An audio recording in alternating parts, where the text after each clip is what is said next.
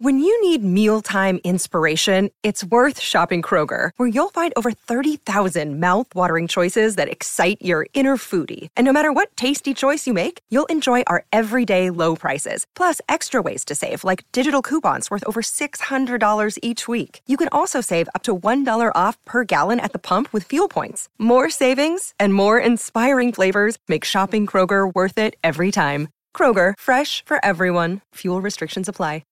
The interviews you'll hear today were recorded on June 19th and July 6th, 2023. Light the fuse.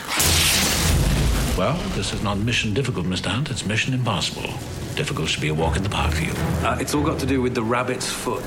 Please don't make me go through you. Sir, Hunt is the living manifestation of destiny, and he has made you his mission. Kittredge, you've never seen me very upset.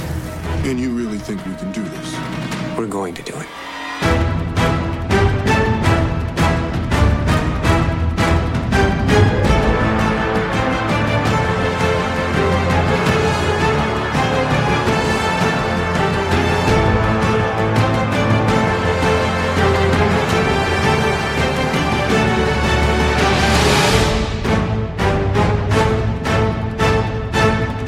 Welcome to Light the Fuse, the official Mission Impossible podcast. I am, as always, Drew Taylor, and I am, as always, joined by Charles Hood. Charles, how you doing? I am great, Drew. You are, as always, Drew Taylor, and that's good enough. Yeah, for some. For some. I mean, you know, it depends, but, you know, you and I are very excited because this is an interview that we have been craving for literally years, right? Yeah. Since the very beginning of the show, we have wanted to talk to Rebecca Ferguson. That's going back to 2018 when we first started our old show. And so, yeah, we are so excited to share this interview with you all. Rebecca Ferguson, the one and only Ilsa Faust, we got to talk to. She was lovely. She was shooting Silo, right? This was a month or so ago now, and that was where she was like in between, I think, setups. Basically, came in and talked to us on Zoom, which was amazing. Yeah, she was every bit as wonderful as we had hoped she would be. Yes, we didn't get to talk to her on the red carpet, but as we were stumbling home to our hotel at the end of the night after the premiere, we did see her getting out of her limousine and going into her hotel. So we should have waved and said, good night. Yeah, and she was also super nice to the fans. There were a couple of fans waiting for her, and she was really nice to them and said hi and, you know, good night to them or whatever. It was great. She's just lovely. Yeah. It's so awesome to talk to her. I should give you a heads up that we could not talk about spoilers with her. So that's something that we couldn't get into. So we hope to bring her back on the show later so that we can talk more about spoilers. But just to give you, you know, manage expectations a little bit. We can't get into the big spoilers here, obviously. No. But let me tell you that there's plenty of other great stuff from her. And it was just a delight to get to talk to her. So should we just get into it now, Charles? I think we should get into it. People don't want to hear from us. They want to hear from Rebecca. Me too. Yeah. Oh, and just also one last thing, too, before we get into this, I will say that we have a couple bonus interviews at the end of this episode as well. We're going to revisit Rome and the world premiere one last time for a couple of red carpet interviews. So stick around after the Rebecca Ferguson interview for a couple of more little bonus interviews as well. All right, let's get into it. We'll be back afterwards.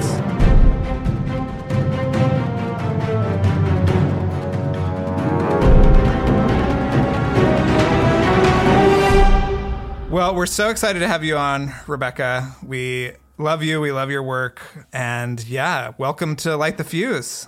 Well, thank you guys for having me. I'm very excited. What have people told you about this show? Do you really want to McCory hear? Or Tom? Yeah, I really. Do you really want to know? Yeah. They said, do it. Do it now.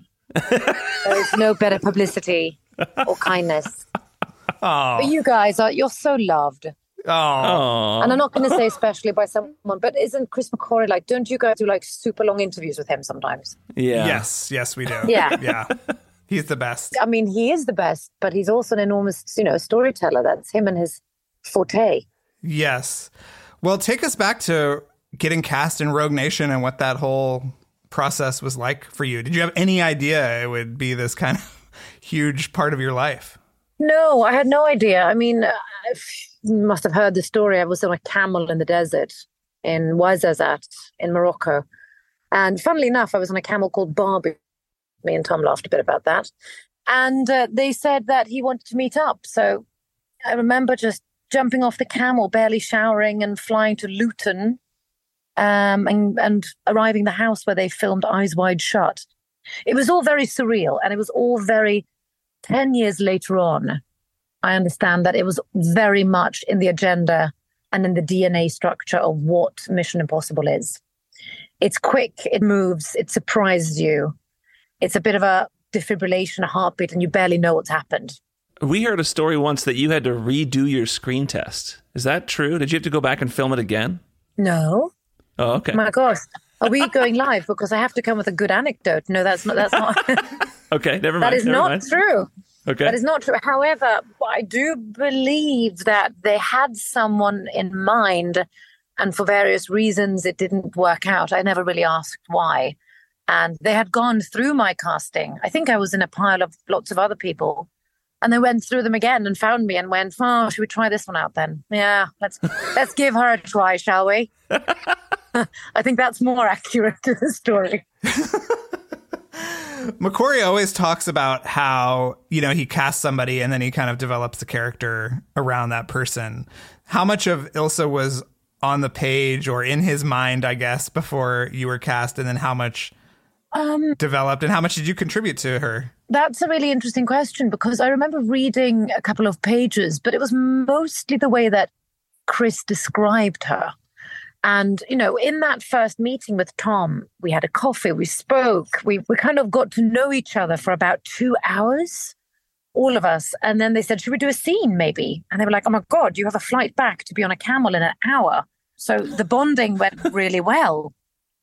And then the way that he described her, the way that he kind of explained her independence and not fierceness, but sort of her radical rogueness and her cool sort of exterior and the secrets she sat in, very much put the ground pillar to the character that we later developed. Whether he then changed and added things because of me, or me making it more what I would have done with it, that kind of it's a merge, isn't it, in how we create.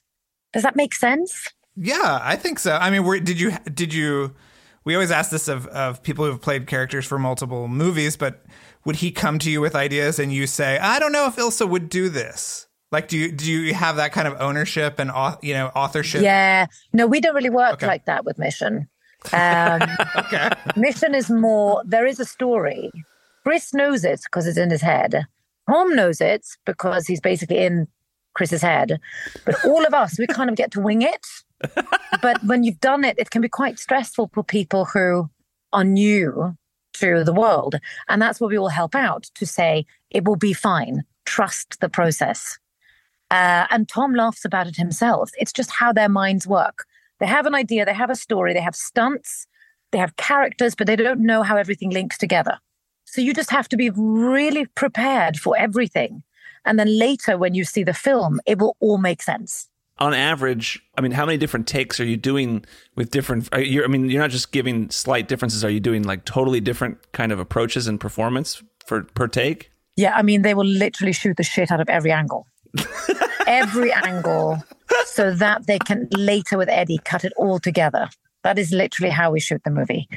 And that gives us, the actors, a possibility to try things out. There's never a moment where we move on and I think I didn't get to act, or I didn't get to try things out, or, there's a palette of colors and nuances and give everything. Tom wants everything. Chris wants everything. Did you ever try something where you felt like you wish you had seen that in the final movie and it didn't make it? No, I think... No, there's just one thing I find really, really bloody frustrating with them both. We have this thing. Chris really likes that we kind of look down. Looking down, don't blink too much and keep your mouth a little bit open, right? And we laugh about it because it's like, what do you need? Do you need my head down and my mouth open and my eyes open a bit? It's just an image he has. And I don't know if it's sort of Hitchcockitarian era. There's something. But it is head down, eyes open, don't blink, which means you start getting teary eyes. So I feel like I'm crying in every scene with Tom, which makes me really vulnerable. And a couple of times I've been like, I'm not crying, man. I'm just not blinking. And he's like, no, but it works really good for the story. It looks great. And I think, damn it. Well, are you surprised sometimes because I feel like if you're giving so many different versions, there could be totally different versions of Ilsa in every movie. No, because there is nothing uncharacteristic that I would do with her. Okay. You know, there are ways that she moves, there are ways that she fights that I've figured out with Wade Eastwood, the stunt coordinator. And that has come from my ability and capability of what looks good when I move, or, you know, and that's a dance and that's fun. That's created around me and around the work that they do and the stunts that they do. But character-wise, she was just... I sit on secrets that I don't share with Chris and I don't share with Tom. Things I'm thinking when I film to give it nuances. But that's my job. You know, that's nothing that is expected or asked or requested. That's something that I find intriguing. Do you want to tell us anything from your Ilsa, imagined Ilsa backstory? No, but I do have, I think I had a moment in Rogue Nation once where I was like, can I get something? Like, what am I thinking here? What is my moment? And Chris said, just make a vegetarian lasagna. And I went, wow, okay, I'm loving it. So I did. I think I literally went, and then we have eggplant, zucchini. No, meat keeps on coming back now. Is it hollandaise sauce? Yeah. So. Wow. Yeah.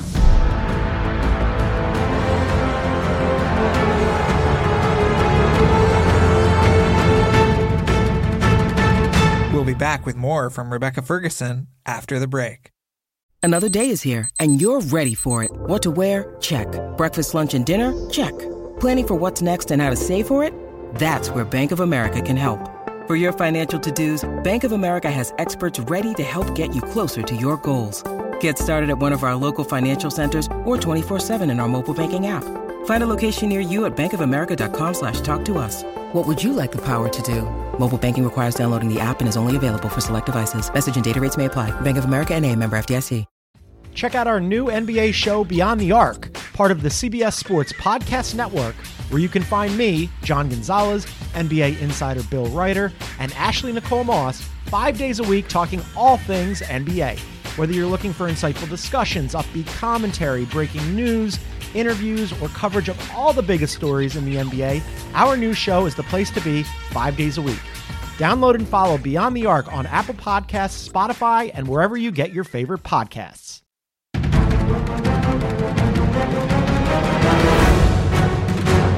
Well, let's talk about Ilsa in Dead Reckoning Part 1. You are sort of the emotional center of the movie. I think we can say that without spoiling anything. But like, what did you know going into this project? And, you know, what did you discover along the way? I knew the arc of my character. Okay. Because it was a conversation that was held from both parts. And, but, I mean, I didn't even know the film started on a bloody submarine, guys, until I saw the movie. So, I mean, this is what I love about Mission. I am prepared and I come in and we are trained and our body's in shape to do things that we need to do, which works, explosive. It's, you know, physically we're ready. I can do sword fighting. I know I was going to do sword fighting. That was going to be my sort of thing for the film.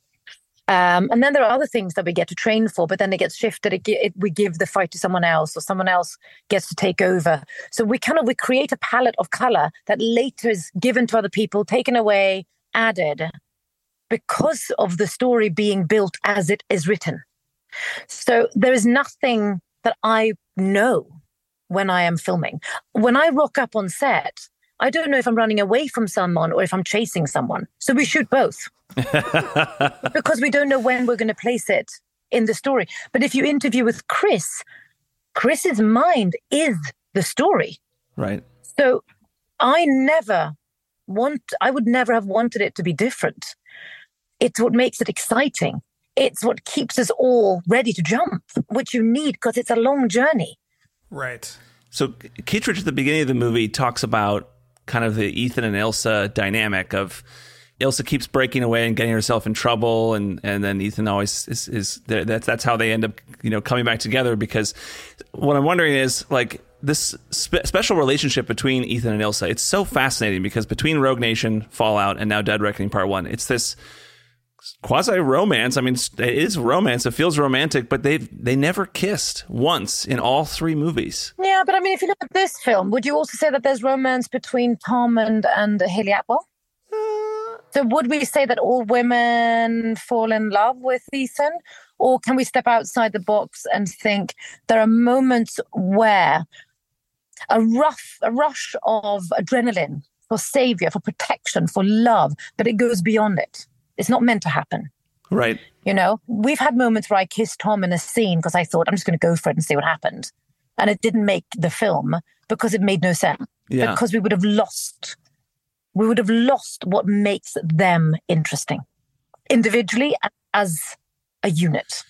So would you not characterize it as a romance then? No, it's too simple. It's much more than that.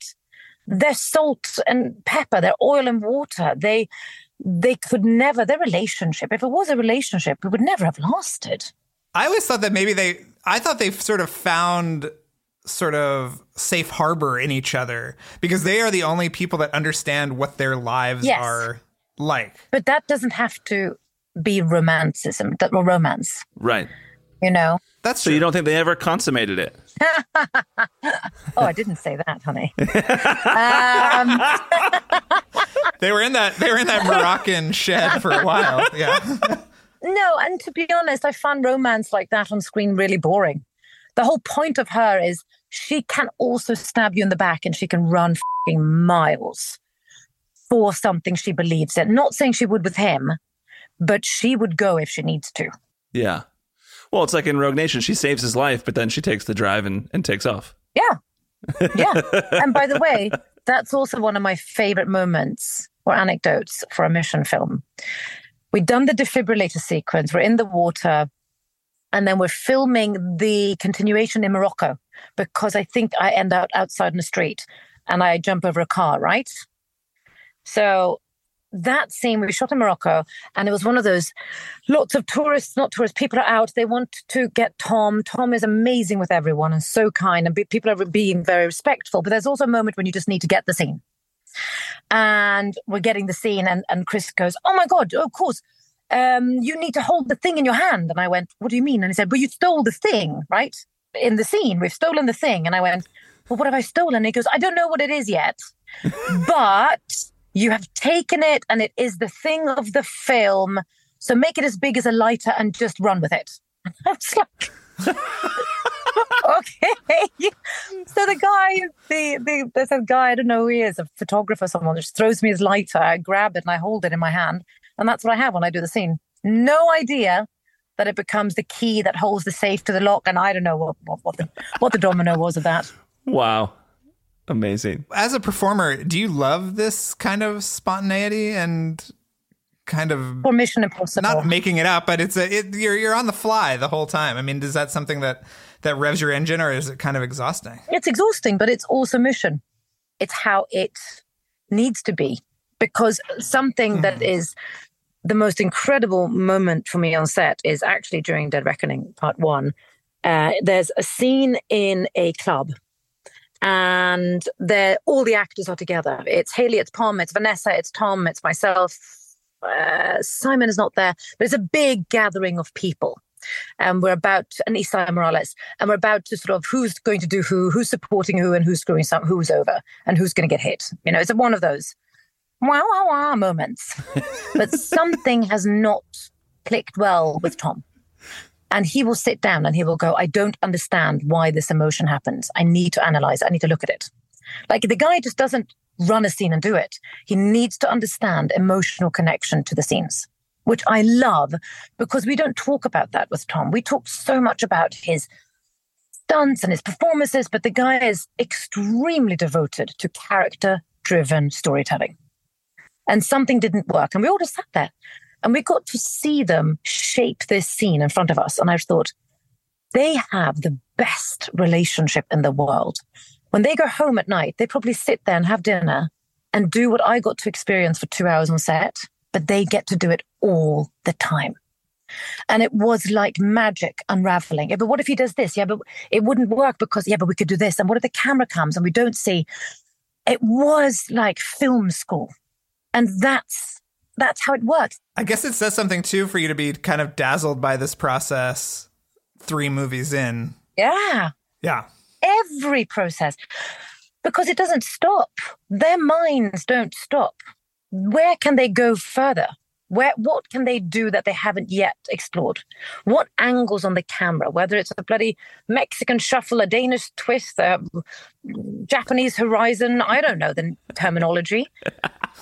It's just phenomenal because they are film, they're I was going to say film, but movie geeks. They know everything. So do you feel like there was a change in Ilsa from movie to movie, from Rogue Nation to Fallout and then Fallout to Dead Reckoning Part 1, or was she always kind of the same? No, I try to maintain the same, but it's also hard because, in Rogue Nation, selfishly, I was the female lead with Tom, and she was the equivalent to him. And there was a lot of things to do. And in a film production that takes a long time, it's quite nice to be busy and not sit in a trailer for a long time, which a lot of people have to do. In the second one, stories kind of changed, but she was still on the trajectory of independence, but now we introduce more people. In this one, which I love, there's so many people and so many cool women, but my ego has to step aside and give space for other people. It's a fantastic story with incredible characters, but there's just that much you can bring to the film for yourself, and what they gave space for, we've tried to, or they have tried to make sense of, I guess. But yeah. Was there advice for Haley that you? Because I mean, she's sort of taking the lead in this one, obviously. So it's trust the process. I just kept on saying trust the process. But she is fiercely intelligent. She's wickedly smart. Her head is so screwed on. I felt similar to her in many ways. We have a similarity to us, which I like. And there is something that runs through the characters that they cast in these films. And I think I can see a thread. I don't know if they want me to see a thread, but I think I can see it. There's a strength to the character. There's an independence to the characters. I've always loved the fact that Tom and Chris really emphasize the equality of women and men. They make Tom's character vulnerable. They make the women strong. They make the women vulnerable. They make Tom strong. They build story for characters. All right, here's a real question that we've been thank God. Over. I was sitting here thinking, where are the this? real questions, guys? Yeah, where are the real questions? I know, Drew. these are, yeah. All right, here's the question. What does Ilsa say to Julia Nope. at the end of Fall? No? Come on. No? What do you have to lose? McCory says he doesn't even know. There's a part of Rogue Nation where the story arc basically takes a turn for Ilsa. And Haley's character's there, and there's a whisper again. And we kept on coming back to what Michelle had whispered to me, that it was going to be a hand down of information from, was it me whispering to her, or did she whisper to me? To me, it looked like it was like you sort of whispered in Julia's ear, like, I've got him, or I'll take care of him, or like, don't worry, Yeah, but what you don't know is when we did the takes, we did every version, obviously. So she whispered to me. Of course. Okay. I whispered to her. She whispered to Benji. Benji whispered to Luther. Everyone just whispered. I've seen it. No, and they're all saying, we got him. I got him. I'll take care of him. We got him. I got him. I'll take care of him. I'll take care of him. He's mine. I got it. I've seen it. Yeah. Okay. All right. I thought maybe it would have been the recipe for the vegetable lasagna. Oh, well done. I'm not that quick. Well done, Drew. Dash it.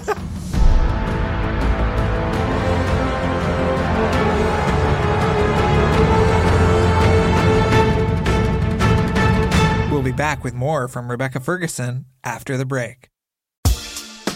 Rise and shine, football fans. Start your day the right way with Morning Footy, a podcast that covers every aspect of the global game, headlines, match previews, analysis, interviews, culture, fashion, and plenty of banter. Join as we track the thrills and spills of Europe's biggest title races, the business end of the Champions League season, a summer packed with international competitions, MLS, NWSL, and much more. Subscribe to Morning Footy.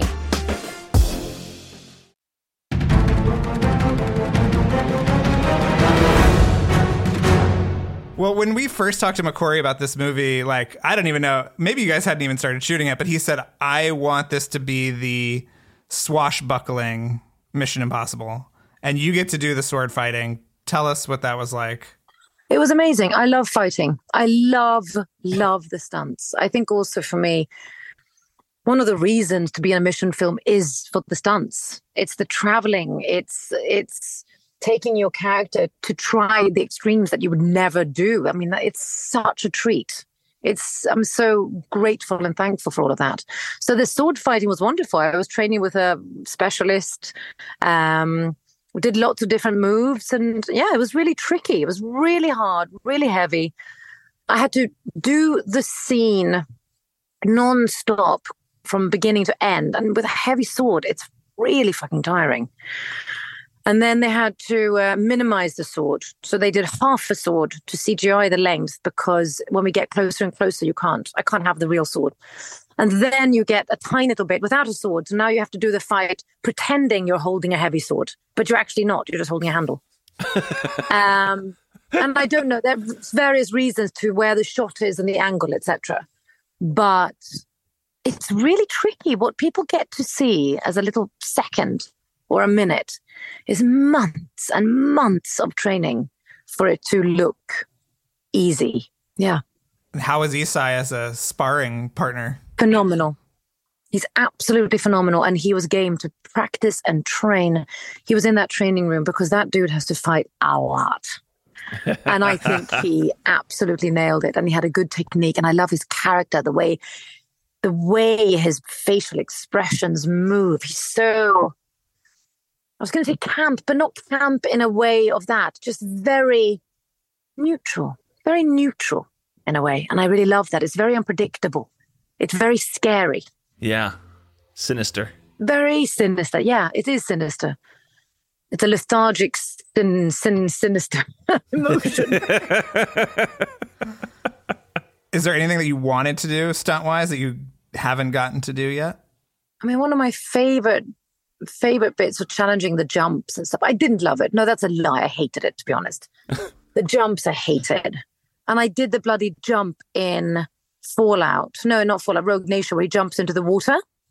It's like 130-foot free fall. And I did it. I did it 10 times in the New Forest in England. And I can barely stand on a 5-meter trampoline. And I did it. And they cut it out of the movie. That pissed me off. But it made sense. It was cooler for her to just rock up and save him. Right. But you do stunts. You do things that doesn't really make it to the film. But I also feel with Mission, you live the stunts. You live the life that you are prepared for filming. Meaning, I love how my body's in shape. I love how I feel. I love how I'm eating. I love that I'm nurturing myself. I love that I'm flexible. I love that I can do these things. I love that I'm challenging myself. And whether or not it makes the movie, I actually don't care. I know they're going to make a fab movie. I have such trust in them. But I get to come home or come to my friends and be like, what have you done? Well, 135-foot free fall. I fought with 5 stunt guys and jumped off the Vienna rooftop. What did you do? You live Mission. And that is the best part of Mission. Watching Cruise work, through 2, or I guess it was 2 of these movies probably before you started on Silo, but watching him as an actor-producer, did that influence you, or did you learn anything for now you're working as an actor-producer on Silo? 100,000,000%. Like, I'm not kidding. I sometimes feel like I've turned into a tiny Cruise. I take a lot with me I try to take these people. I mean, to be honest, most of the people I've worked with have been extremely professional. Hugh Jackman, one of them, always caring for everyone. And there's nothing I have to learn. I believe in seeing everyone and caring for everyone. I'm a kind person, I would like to think. And as a producer on set, even more important that everyone has space to be seen, to be heard, to feel that their job is important, which it is. I don't like the hierarchical setting on a set. I don't want people to be scared of people. We have a very familiar, kind set on Silo. And we work very hard, all of us, to do that. And that has really set the kind of the bar. And Tom, when it comes to stunts and when it comes to... I'm on top of it. I expect the best of everyone. And I try and bring it myself. That I have learned from him. I come prepared. I don't f*** around. We don't have time for silliness. If you haven't prepared, et cetera, then the ripple effect is that you're really messing up for the crew who's sitting there waiting. And I don't like it. We have scripts. We're working in a different way. This is not a mission film. This is a 10-part episode where all the episodes are written. And there's a writer's strike, so we can shoot, which means you bring your game. So yeah, I definitely have learned a lot from him. I love that. Well, Rebecca, thank you for being on the show. Please come back. Oh, guys, thank you for having me. Wait, should we have her at least rank the haircuts? Tom Cruise's haircuts? We're getting told to wrap. Okay, so I'm sorry. Well, yeah, you want to tell us, do you like Tom with a shorter cut or a more lengthy do? Never thought about Tom Cruise's haircut, really, to be honest, Drew. How could you not think about it? He's standing right in front of you. It's that beautiful mane of hair. I just think I think we should, do you not sort of do a 1 to 5 of all the runs? Because I have to say one of my favorite runs now, which you don't know, but on the rooftop of the Abu Dhabi airport, when he's running in the background, he's actually just heading for the canteen. They just got a shot of it. They just made it into the film. He wanted a sandwich. So that's your favorite. That's your favorite running scene. Where's Tom? He's like, okay, he's heading for a sandwich. Okay, yeah, you got that. Okay, great. Is that how they bait him for these runs? They're just like, oh yeah, Tom, there's a sandwich down there. I don't know who said that to me. I laughed so much. I think it was Haley or someone. Oh, I thought that was very, very. Probably Tom said it himself. The guy has so much humor for himself. He's such a good one, I have to say. He is. We're fans. Yeah. Well, Rebecca, thank you so much. We look forward to seeing you in Silo Part 2 and also on the desert planet Arrakis. We got that coming up. Yeah, we do. So, yeah. Whatever. Cannot wait. Come on back. I mean, invite me, guys, and I'll be there. Okay. Amazing. Thank you so much.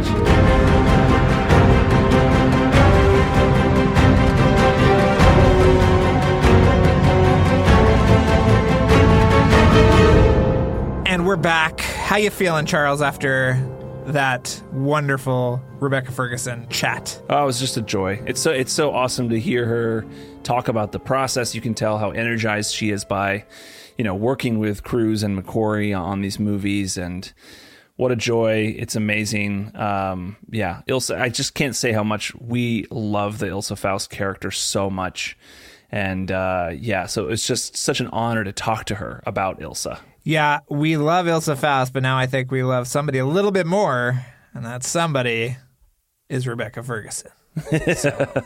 Absolutely. Yeah. And so I think we're going to have to get her back. I think this is just, we're going to have her come back and talk more when we can dig into the movie a little bit more as well. Because while we're in the theatrical window, we can't get into big spoilers. So that is, it is what it is, but we'll hopefully get her back. Yeah. But we're not done yet, Charles. We're not done yet. We are not done. We've got more for you today. We've got to revisit Rome for the last time. So we went to Rome in June for the world premiere of Mission Impossible: Dead Reckoning Part 1. And we talked to so many people, and we've just been spreading this out, all these different interviews with little pieces here, little pieces there, the junket interviews and red carpet and stuff like that. So we've got our final 2 red carpet interviews we wanted to share today. Let's start with Greg Tarzan Davis. What do you say? Oh, I mean, talk about a delight. Yeah. He is the best. He is the absolute best. So yeah, let's do it. Let's talk. He has some great stuff to say. And then who are we going to follow that up with, do you think, Charles? Who do I think we're going to follow up with? Yeah, I mean, if you had to guess. If I had, I'll just say, why don't we come back and we'll tease it and we'll come let him know when we get back. All right, that's fine. All right. Here it is. Greg Tarzan Davis. We'll be back.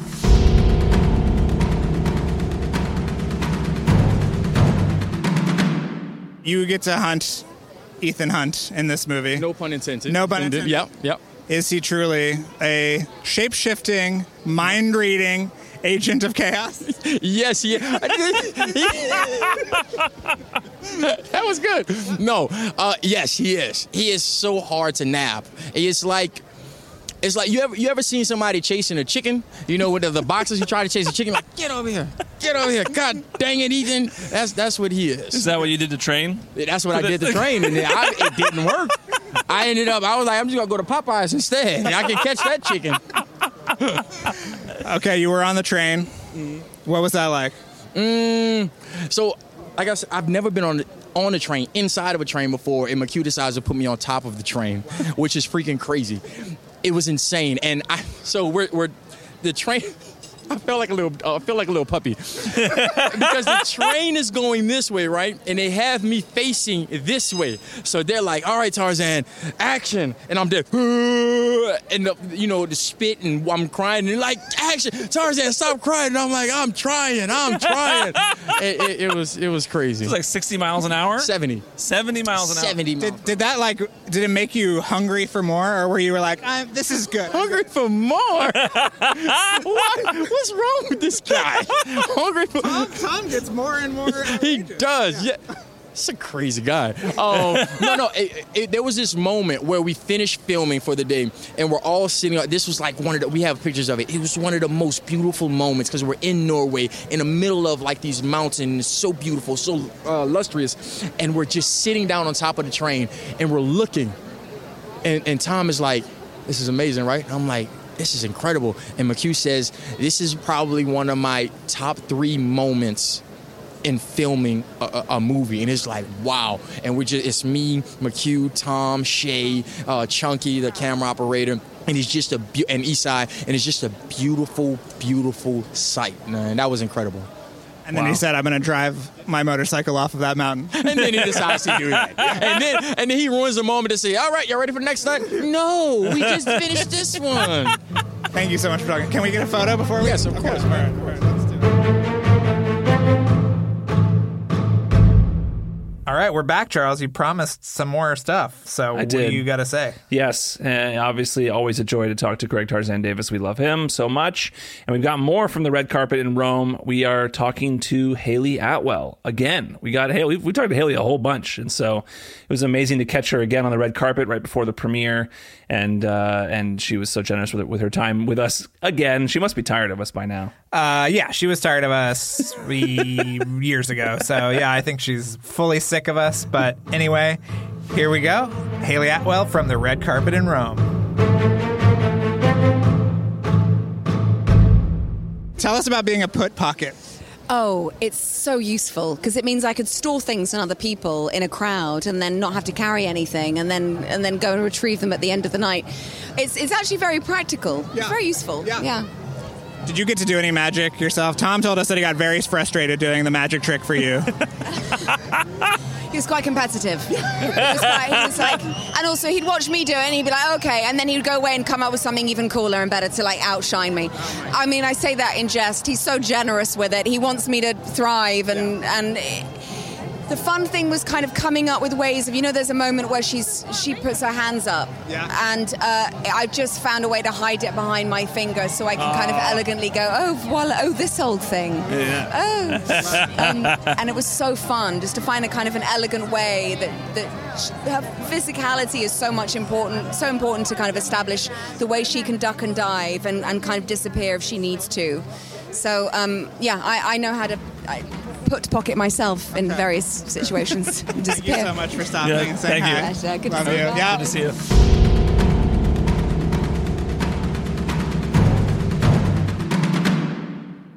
All right, Charles. That's it. All right, we're done Drew. with Rome.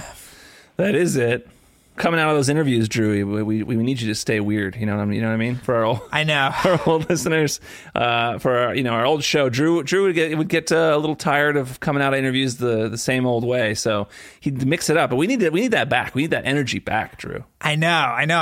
I'm very cautious about it, but I think that we'll work up to it. I need my confidence to come back. Yeah. Hopefully we'll get that hashtag going, and that'll be hashtag keep Drew weird for sure. Yeah, we're not losing it. We're not losing your weirdness, that's for sure. Well, what do we have to tease coming up? Charles. We got a lot of great interviews in the can. We got great interviews coming up. We've got a really awesome interview with Lauren Balfe coming, 2-parter coming up. You're going to love this. It's so great. We dig in so deep about the music for Dead Reckoning Part 1 and touch on his Fallout music as well. And it's just a really amazing chat. And many more people coming up as well. We're very excited. But let's just tease that for now. All right. And let's tell everybody to go see Mission Impossible Dead Reckoning Part 1, still playing exclusively in theaters. Go see it. Go see it. And also, we had Light the Ooze last week. We hope to do more. So let's just remind people to see Teenage Mutant Ninja Turtles Mutant Mayhem, also exclusively in theaters, playing right now. Yeah, yes. I went and saw it again with a couple friends. I was just, I love it. It's so great. It's wonderful. And remember that there will be new episodes of this show every Tuesday. Wherever you listen to podcasts, we want to remind people to like, subscribe, rate, and review wherever you're listening to this podcast, whether it's Apple Podcast, whether it's Spotify. Just give us a rating and a review. It'll help us out a lot. And if you want to hear more about Mission Impossible, obviously follow Mission Film on Twitter. Or X? Are we calling it X now, I don't know if I Charles? can call it X. I don't know. Yeah, sure. Yeah, it's tough. It's tough. You can follow them on Mission Film on Instagram. Obviously, follow us on at Light the Fuse Pod on Instagram, Twitter, and Facebook. And what else, Charles? I think that's it. You just got to come back for more of the show. We're just warming up. We're just starting. We're getting into our groove. This is going to be great. Yes. Can't wait for you all to hear the episodes we have coming up. It's going to be really fun.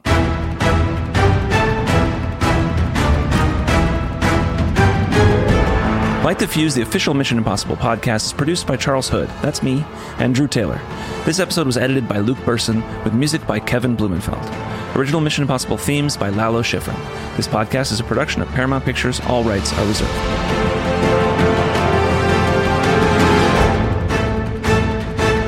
This message will self-destruct in 5 seconds.